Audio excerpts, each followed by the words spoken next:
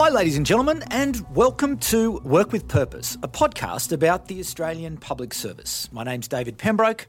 Thanks for joining me. I begin today's podcast by acknowledging the traditional custodians of the land on which we meet today, the Ngunnawal people, and pay my respects to their elders past, present and future, and acknowledge the ongoing contribution they make to the life of our city and this region. Well, today on Work with Purpose, we're talking APS professions. Back in 2019, the Independent Review of the Public Service highlighted the need for greater professionalisation of roles within the APS. And in the government's response to that review, it was agreed to stand up a professions model, which would help to build much needed capability and to support career paths. The first three professions that have been established are human resources, digital and data. And joining me in the studio today are the three heads of those professions. Jackie Curtis, who is the Chief Operating Officer of the ATO. She is the head of the human resources profession. Randall Brugeau, the Chief Executive of the Digital Transformation Agency, is head of the digital profession, while Australia's Chief Statistician and head of the Australian Bureau of Statistics, Dr. David Gruen, is the head of the data profession. A very warm welcome to you all. Jackie, the human resources profession was first to be launched back in October of 2019. What was your vision for the profession at that time, and how did COVID change your plans for the profession? Yeah, thanks, David. Well, at the time, I think the vision for many of us who are senior leaders in HR was really to lift the value proposition that HR professionals were able to offer to the business and the APS enterprise more broadly, and really sort of bring to bear the expertise that we have that would enable us to ensure the APS had a workforce that was fit for purpose, highly capable, and could take us into the future to be able to deliver on government services for Australian citizens. So really supporting the government's agenda by having the right people in the right place at the right time. And I think for a long time, HR professionals have been in some ways able to deliver on that value proposition and offer expertise that helped to position the APS in that way. But I think it was clear from the Thodey review that really there was a mixed capability across that profession. And whilst there were many, many people in the HR profession, it was very varied as to how expert and how capable they were, and also how they were viewed by the business. The value proposition and the service offering wasn't really spot on and fit for purpose. And I think for myself and for other HR professionals, and in talking to Peter Walcott, who set up the professions, the first one, as you rightly said, that was established, what we really wanted to do was to ensure that the people giving advice around HR were really top-notch and expert in their field, but also recognised for the value that they could bring to the business and to the enterprise. So our vision was capability uplift, make sure we had really good, strong career pathways that we could attract and recruit the right people into HR roles, and to reposition HR as a central player to strategy for the organisations that they're supporting going forward. And then came COVID. You were really just getting started with your work. Did it help? Did it hinder? What was the benefit of having the professions? To be honest with you, David, it couldn't have come at a better time for us. And I know that's a strange thing to say about such a terrible crisis. But our professional stream, as you rightly said, was established in the October. And we'd actually been able to put in place some of the initiatives that were part of the strategy. So we'd already commenced movement and momentum on those initiatives.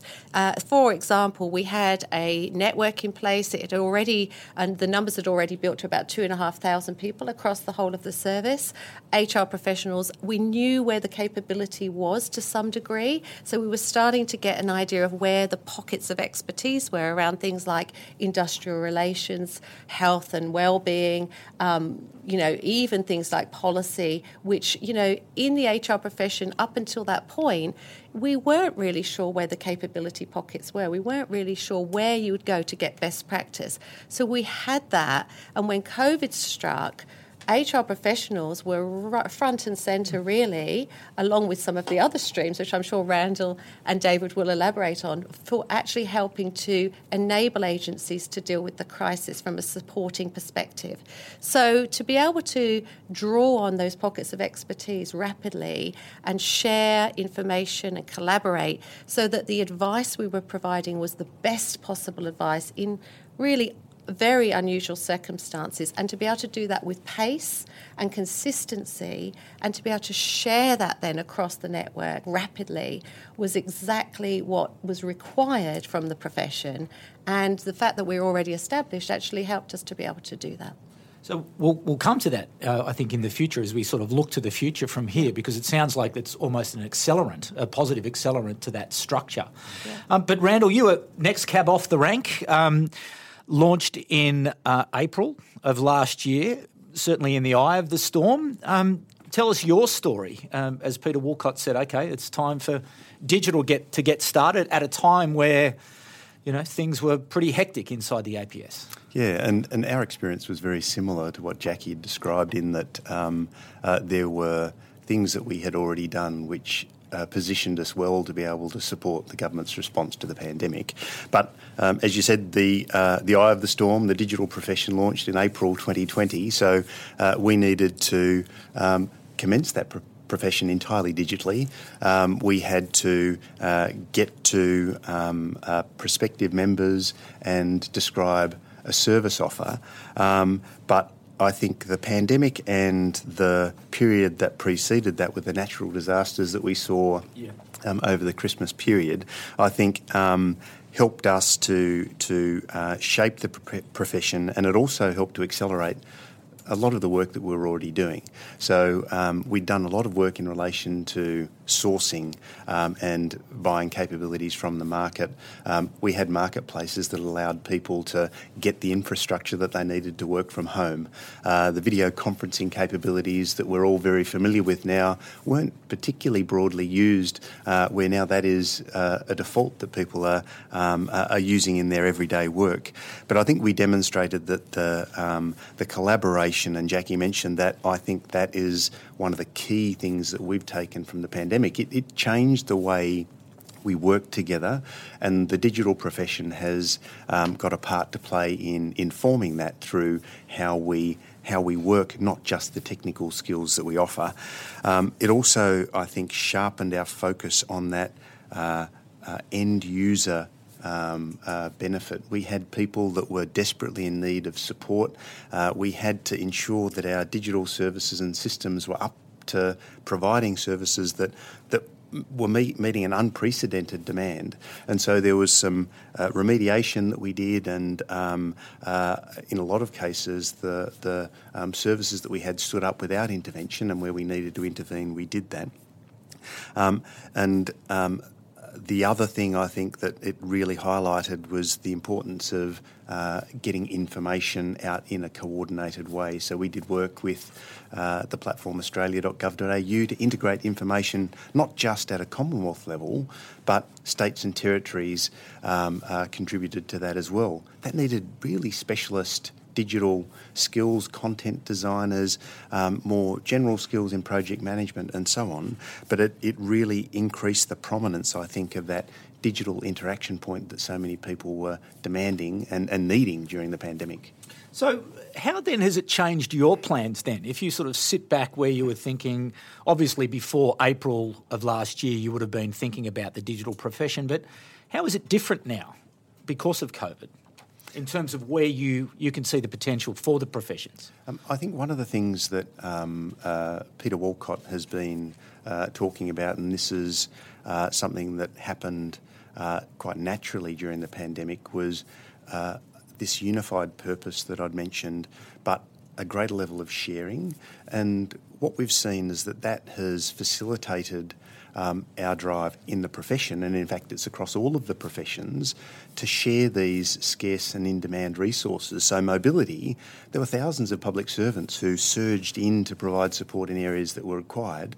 A big part of our professions is to better share the resources that we have in high demand and scarce skill sets. So I think the way we operated during the pandemic has helped to inform how we think about sharing resources across the public service. I think it's also highlighted the need for us to operate differently and to deliver increments that are highly iterative, where we work together, we engage on a regular basis. In the height of COVID, we were doing twice daily stand-ups with about 6 agencies and the equivalent number of ministers' offices to ensure that the health response that we were providing for the pandemic was fit for purpose. And so that, I think, is going to remain in how we work together, how it changes our approach to solving problems in a much more incremental and user-centred way. Dr. Gruen, we talk about digital, and really the output is around this is the data. And I'd be interested to hear your story of the profession as you were standing it up, the last one to get away in September. And really, probably one of the great successes of the APS last year in its support of government was that ability to support great decision making. And I know that there was an enormous amount of data that was being synthesised, not just public sector data, but private sector data from banks and others. Can you take us through that story and indeed your vision for the profession and how your thinking changed around the data profession as a result of what took place last year? Very happy to, David. I think it might be helpful for the audience if I spend just a little bit of time talking about the difference between data and digital. It's clear to cognoscenti, but I think for lots of people, data and digital go together, and they don't really, and it's not obvious what the difference is. There are definitely close links, and it's often the case that new digital platforms generate more data, and therefore provide the need for data professionals who can analyse that data. It might be worth giving one example just to kind of make it concrete. And it goes to part of the COVID response. One of the things that we at the ABS did in the early part of the COVID pandemic was we had been in discussions with the ATO about getting access to single-touch payroll data, and the crisis, the pandemic sped that up, and never waste a crisis. And with the help of the ATO, we got that data in the door in early April. Now, why am I telling you this story? It was a digital innovation, namely the capacity for businesses to communicate with the ATO via single-touch payroll that made the whole thing possible. And what did we get out of it? From the point of view of data, we got weekly feeds of the employment experience of slightly more than 10 million Australians. So, and as a consequence of that, the ABS is now publishing fortnightly updates of what has happened to jobs across the country, and we can cut this data because we have so much of it. We can cut this data by age, by industry, by region, you name it, provided we have the data. But nevertheless, that's a concrete example of the difference between a digital innovation, namely what the digital internet, etc., that made this data possible, and the data which requires a different set of skills to analyse. So I think that might be helpful for people to just make concrete in their minds what the difference is. So, as you said, the data profession was launched after the other two, and we had quite a bit of experience of COVID by the time the data profession was launched. And as Jackie said, in our case, again, it's a strange comment, but the idea that COVID brought huge opportunities, but in data it did. Because in a situation like a crisis where things are changing fast and you have very little idea what's going on, you've got anecdotes and you've got you can ask your uncle, but there are better alternatives. and running surveys is one of them. And one of the things the ABS did was to introduce small, quick surveys, and we did that as a consequence of COVID. And so we were able to move from a world where we have very high-quality surveys, which we continue to run, to surveys that are much smaller, order of 1,000 households or 1,000 businesses, and we can collect the data in a week and publish it a week later. And that's completely unheard of, but it means that decision makers, whether they be in government or in the community, have a much more accurate idea of what is actually going on out there that's based on something scientific rather than just who happened to ring them up and say things are terrible in Tallarook. So I think the crisis brought to the fore just how powerful data can be for public policy. And we have seen across the public service a significant rise in data units being set up in different departments to make the best use of all this new data that we used not to have, but we now have.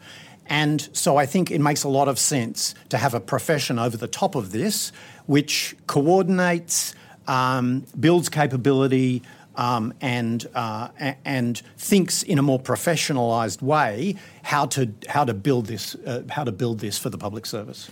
But it's interesting, isn't it? In all three responses, you get this sense of movement, of chasing, of things moving very quickly. So to your issue around building a capability to be able to synthesise and move with this data at a time of great speed, how in terms of the data profession are you going to do that? How are we going to keep up? Well, so I think it generates interest. So I think if I can't keep up, I'll be happy.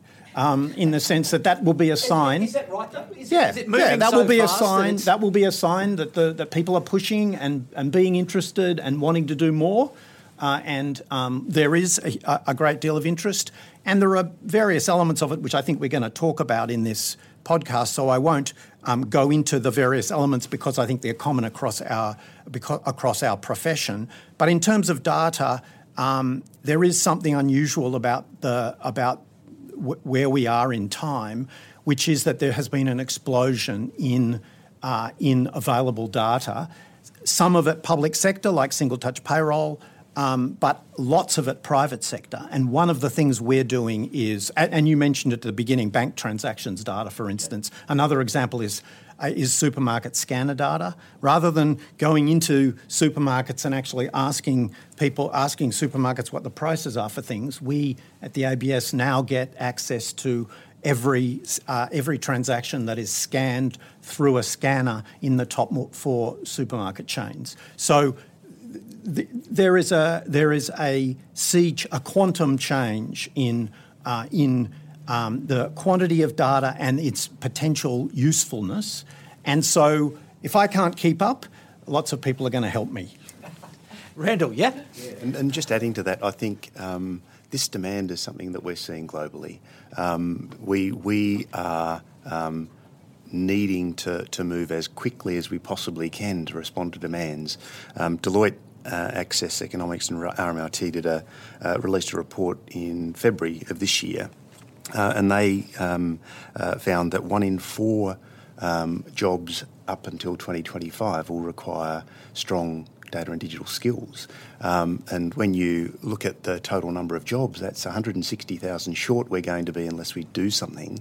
So these professions will help to contribute to our national response and as I said, global phenomenon. The World Economic Forum released a report in January as well. They are seeing that 9 in 10 jobs in the next 10 years will require digital and data skills, and that's getting upwards of 2 million roles overall. So what we're doing is not only contributing to the capability of the APS, but contributing to the capability of the nation. Yeah. Jackie. Well, and to go to your question about, are we going to be able to keep up with demand and how we feel about that, I think I could say for all of the professional streams, we've known for some time that we are going to need data professionals and digital professionals and expertise. We've known that in order to be able to deliver on the commitments and the expectations of the community, we would need people that could really rally and deliver But we haven't really had the environment to enable us to do that. So we've been looking at this thinking, we'd like to move in this direction, but there's been lots and lots of sort of resistance, I suppose. And what COVID's done is it's created the momentum and the opportunity. I think the biggest challenge for us is going to be maintaining that momentum and actually harnessing the opportunities that are available to us.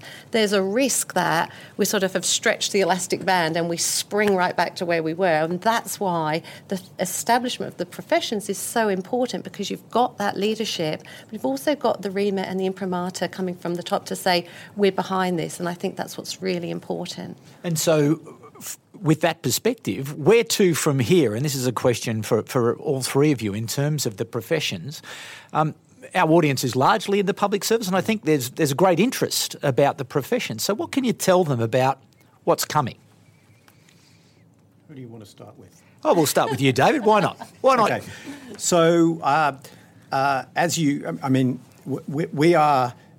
we've come to this more recently than the other two professions. So I think we're certainly running hard to try and get things in place.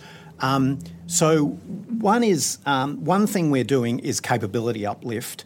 We're talking to ANU about putting together a course, and the other thing that I'm very conscious of when it comes to the data profession is the fact that there are both data professionals, but there are also often more senior people who will never be data professionals in their own right, but need to have a higher level of data literacy than they currently have, because they are going to be exposed to data-related issues, and they're going to need to be able to make assessments of that. So one of the things I'm keenly conscious of is the importance of not only building skills amongst people for whom data is a very large part of their career, but also for those people who I think we need a general uplift in data capability. And so the first course that we're designing with the ANU is designed with that in mind for say SES Band 1, EL2 sort of level, people who are going to be exposed to a lot more of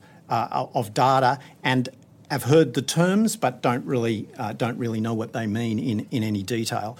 So that's one element of capability uplift. Another element is the network, and we've all set up networks, so opportunities for people to share.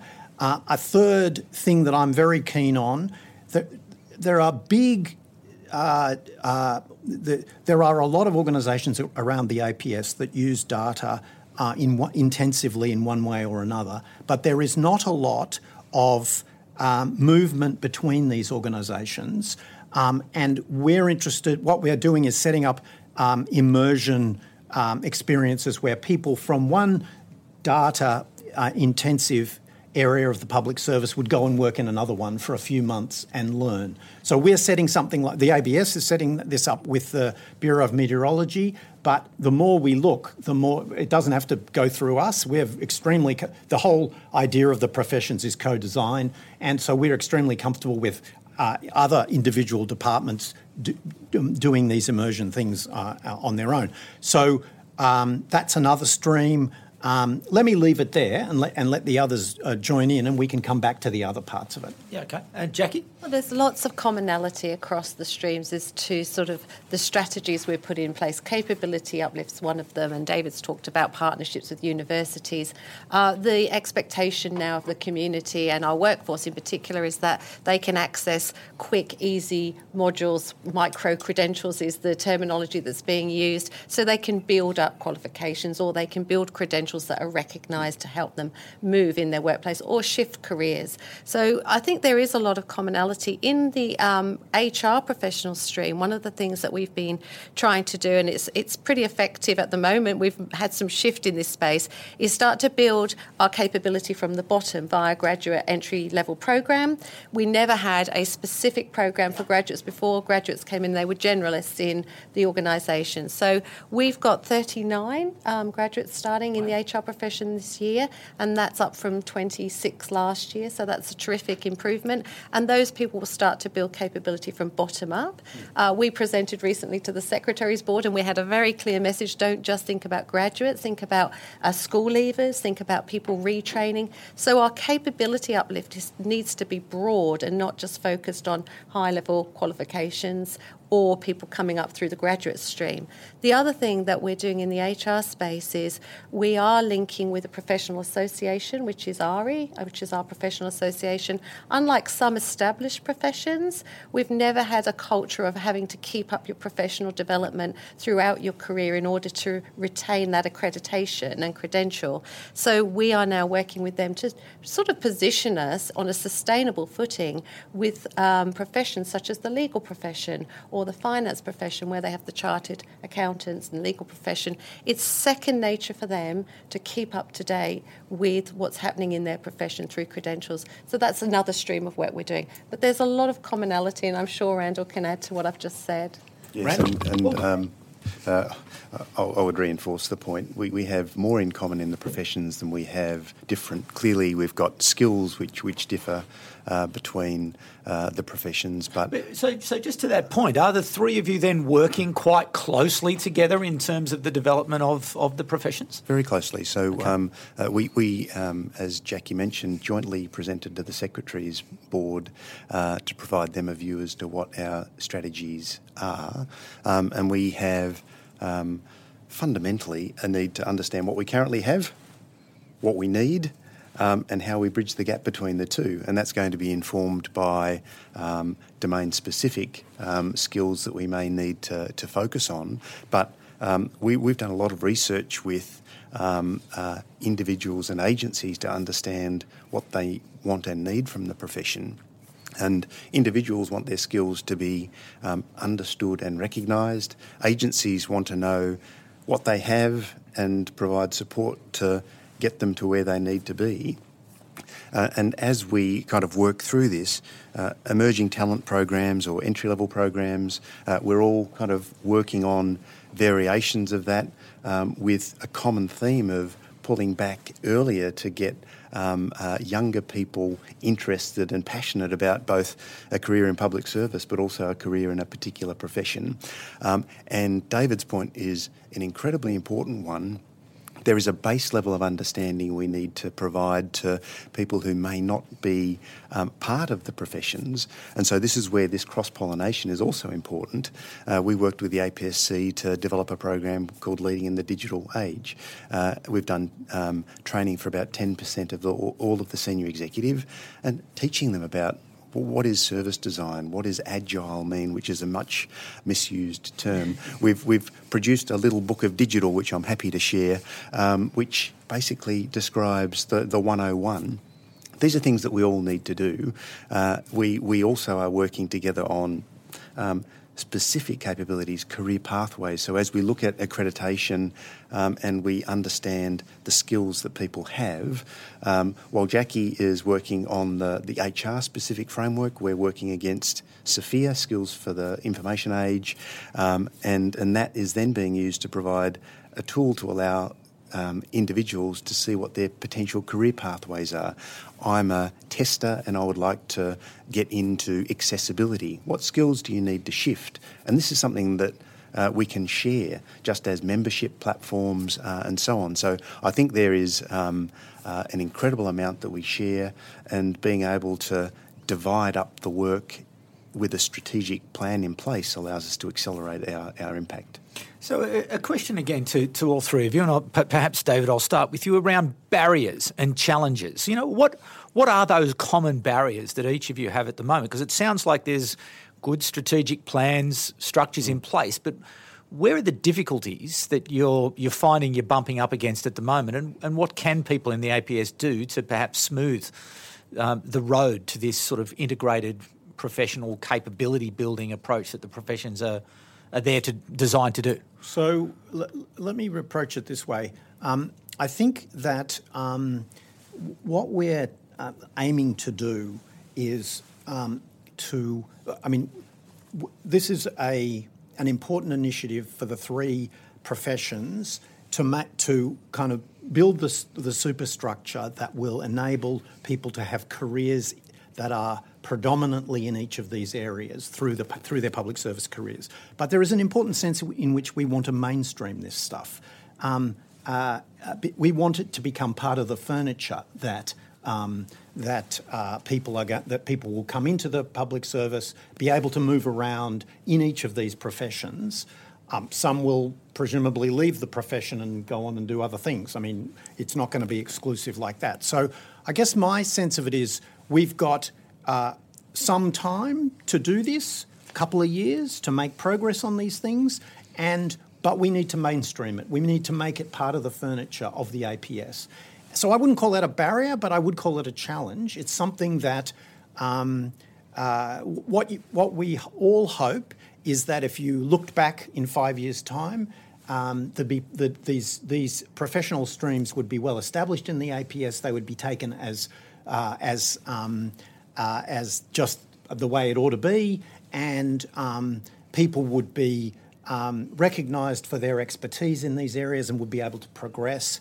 It's part of the furniture.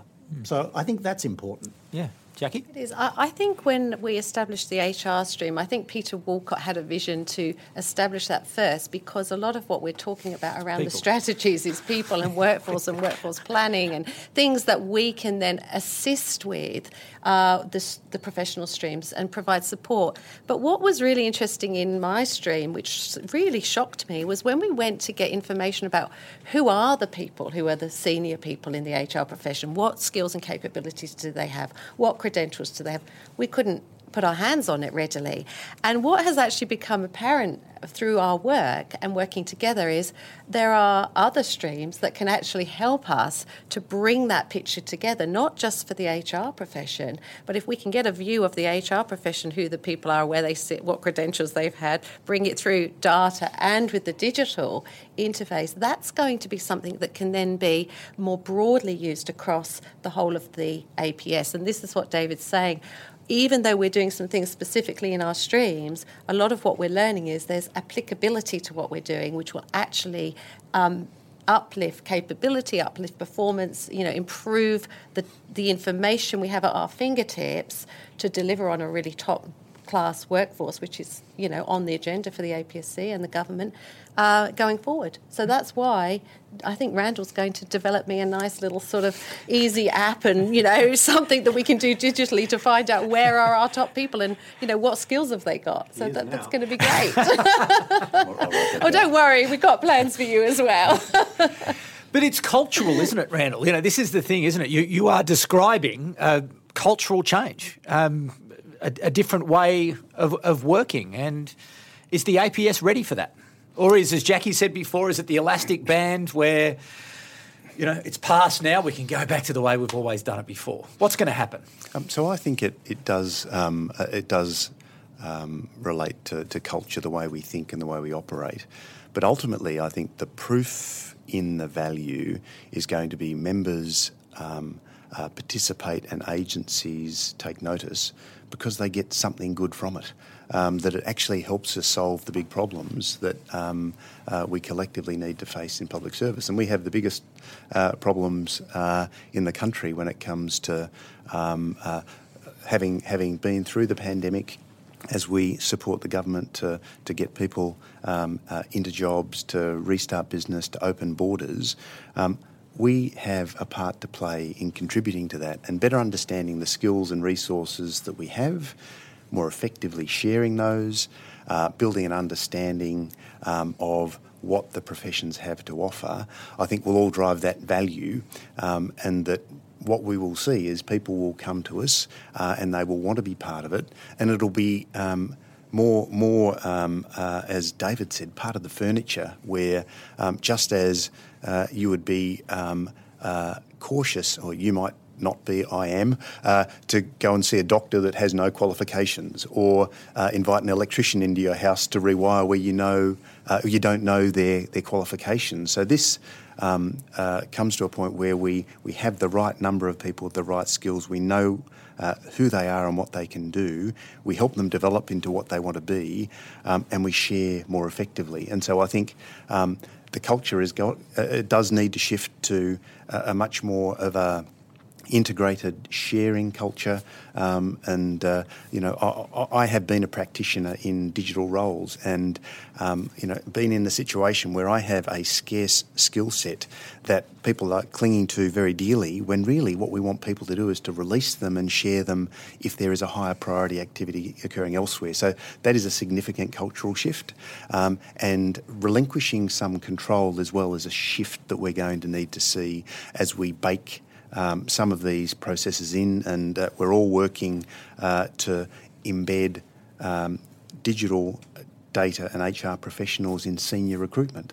Now that requires panels to accept the profession's advice and relinquish some control, but the outcomes we think will be much greater than the things that are given away. So, David, how do the professions get credit?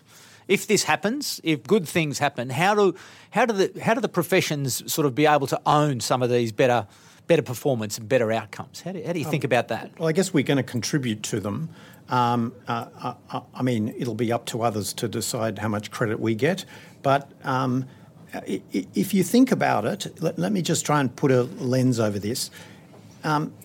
Human resources are the most important asset that the public service has, right? So professionalising human resources is kind of extraordinarily important. To do the best job you can, to get people in the right places, and to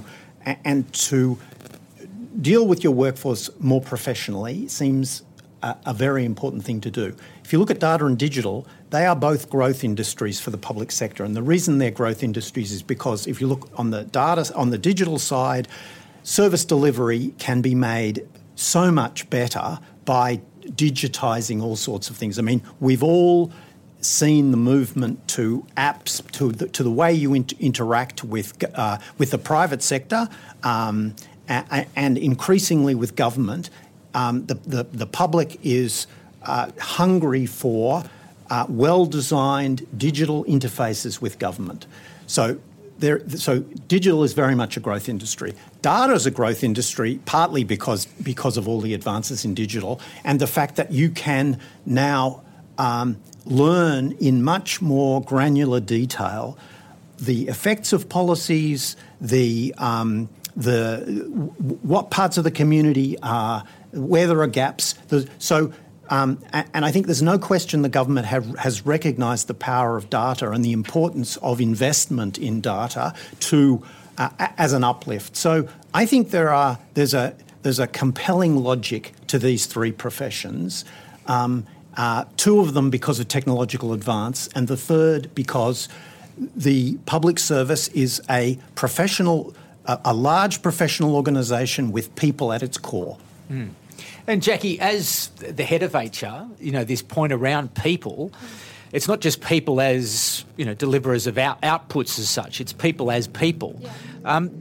What is the profession going to do in that side of things in terms of looking after people? Yeah, I mean, that's a great opportunity for me to share a story about COVID and our response as a profession. One of the things that obviously was front and centre of our thinking was well-being and health and safety of our people. And that was the same across the whole of the service. And mental health in particular, we had no idea what the impacts on people's well-being from a mental health perspective would be. And so because we already had an idea of where capability was and we understood the expertise that was required to be able to provide advice on mental health, we as a profession were able to set up a hotline for senior leaders and HR professionals themselves to call and get advice, expert advice, that they could then use to then share with their managers and with their people about how to look after people during this period around mental health. So that's just a really practical example of how the HR profession has been able to support the response. And as we go forward, I think what we will see is far more acceptance that we can turn to the HR profession and get credible evidence-based advice that can then be used effectively across the service to solve some of what have been really deep and ongoing problems for the service for a long time. So things like performance management, for example, I think we'll start to see shifts there as people draw on these pools of expertise because they will have confidence in the profession. and that's going to be really important. Okay, so one of the features of this podcast are questions from IPA's future leaders, and today they come from Deanne Allen from the Attorney General's Department. And Randall, I might throw this one to you. What opportunities are available to members of these professional streams? Is it networking, or are there training and qualification opportunities? I think Jackie did answer some of that earlier, but perhaps describe some of the experience of being a member of the digital stream. So we've touched on a few of the items that will offer value to people. One, skills accreditation. We will very soon release an enhanced membership offering that will allow people to assess their skills against our standard framework. We have a mobility pilot that we're about to commence, where we're looking for agencies and individuals to volunteer for very short-term mobility stints. And what we discovered during the pandemic was that it was important for us to be able to move quickly. Where a secondment may take a month to negotiate, we often have needed to move people to work in an organisation for a couple of hours. And so being involved in mobility pilots and in addition to that, the training that you'd mentioned, we've worked with both people within the public sector but also private sector to make training opportunities available to people. And then there are a range of networking opportunities that we provide through communities of practice. We have many hundreds of members in some of our communities, life event communities being a very big one. And the very simple way of describing that is it is a group of people who engage deeply with the end users of the services that we provide and construct a view of what their life event looks like, regardless of the agency or service that they're interacting with, having a baby, looking for work, transitioning to retirement.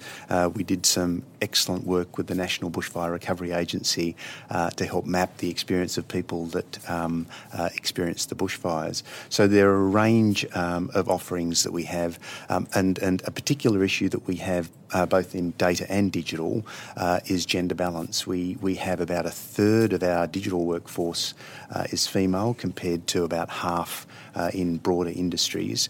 And so we have a range of gender-based programs as well, coaching for women in IT, executive mentoring programs that help to right the balance. So a range of things, and offer happy to explore that further with individuals. We have the opposite problem in HR. We have a workforce that is dominated by women, so we have a completely different approach. But the other thing that I think that people will benefit from, we've talked a lot about capability uplift and professionalisation and training, but of course we've got across all the professions really expert people, top-notch people, don't actually necessarily need more credentials or qualifications. So one of the things that we're also trying to do across the streams is showcase the talent we've got by way of live case studies, for example, or allowing people to showcase what they've done in an agency.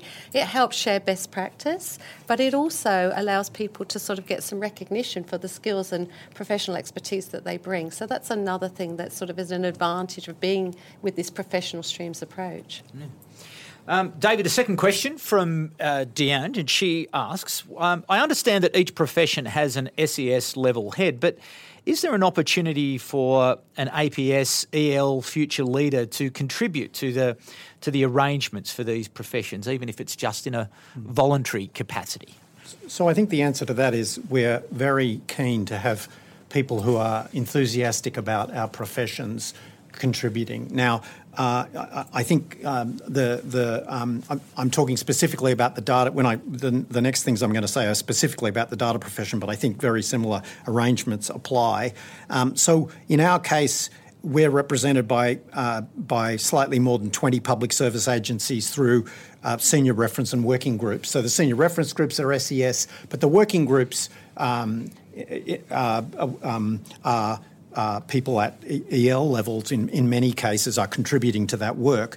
And then there are if the agency you work for is part of these networks, then it'll be straightforward for you to get involved if you're keen.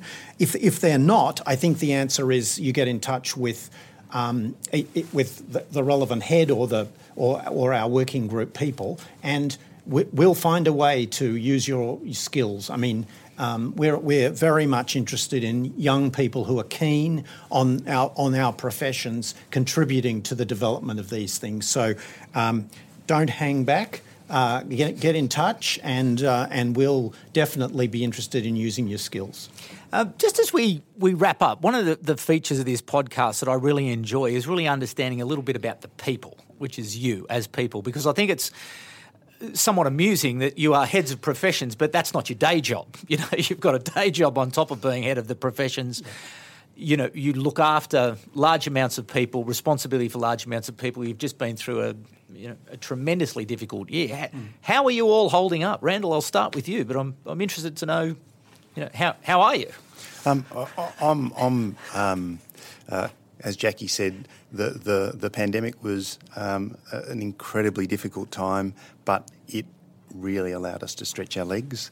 And so while the work was intense, the impact that we're able to have in such a short time was just incredible. And so I think that's energising.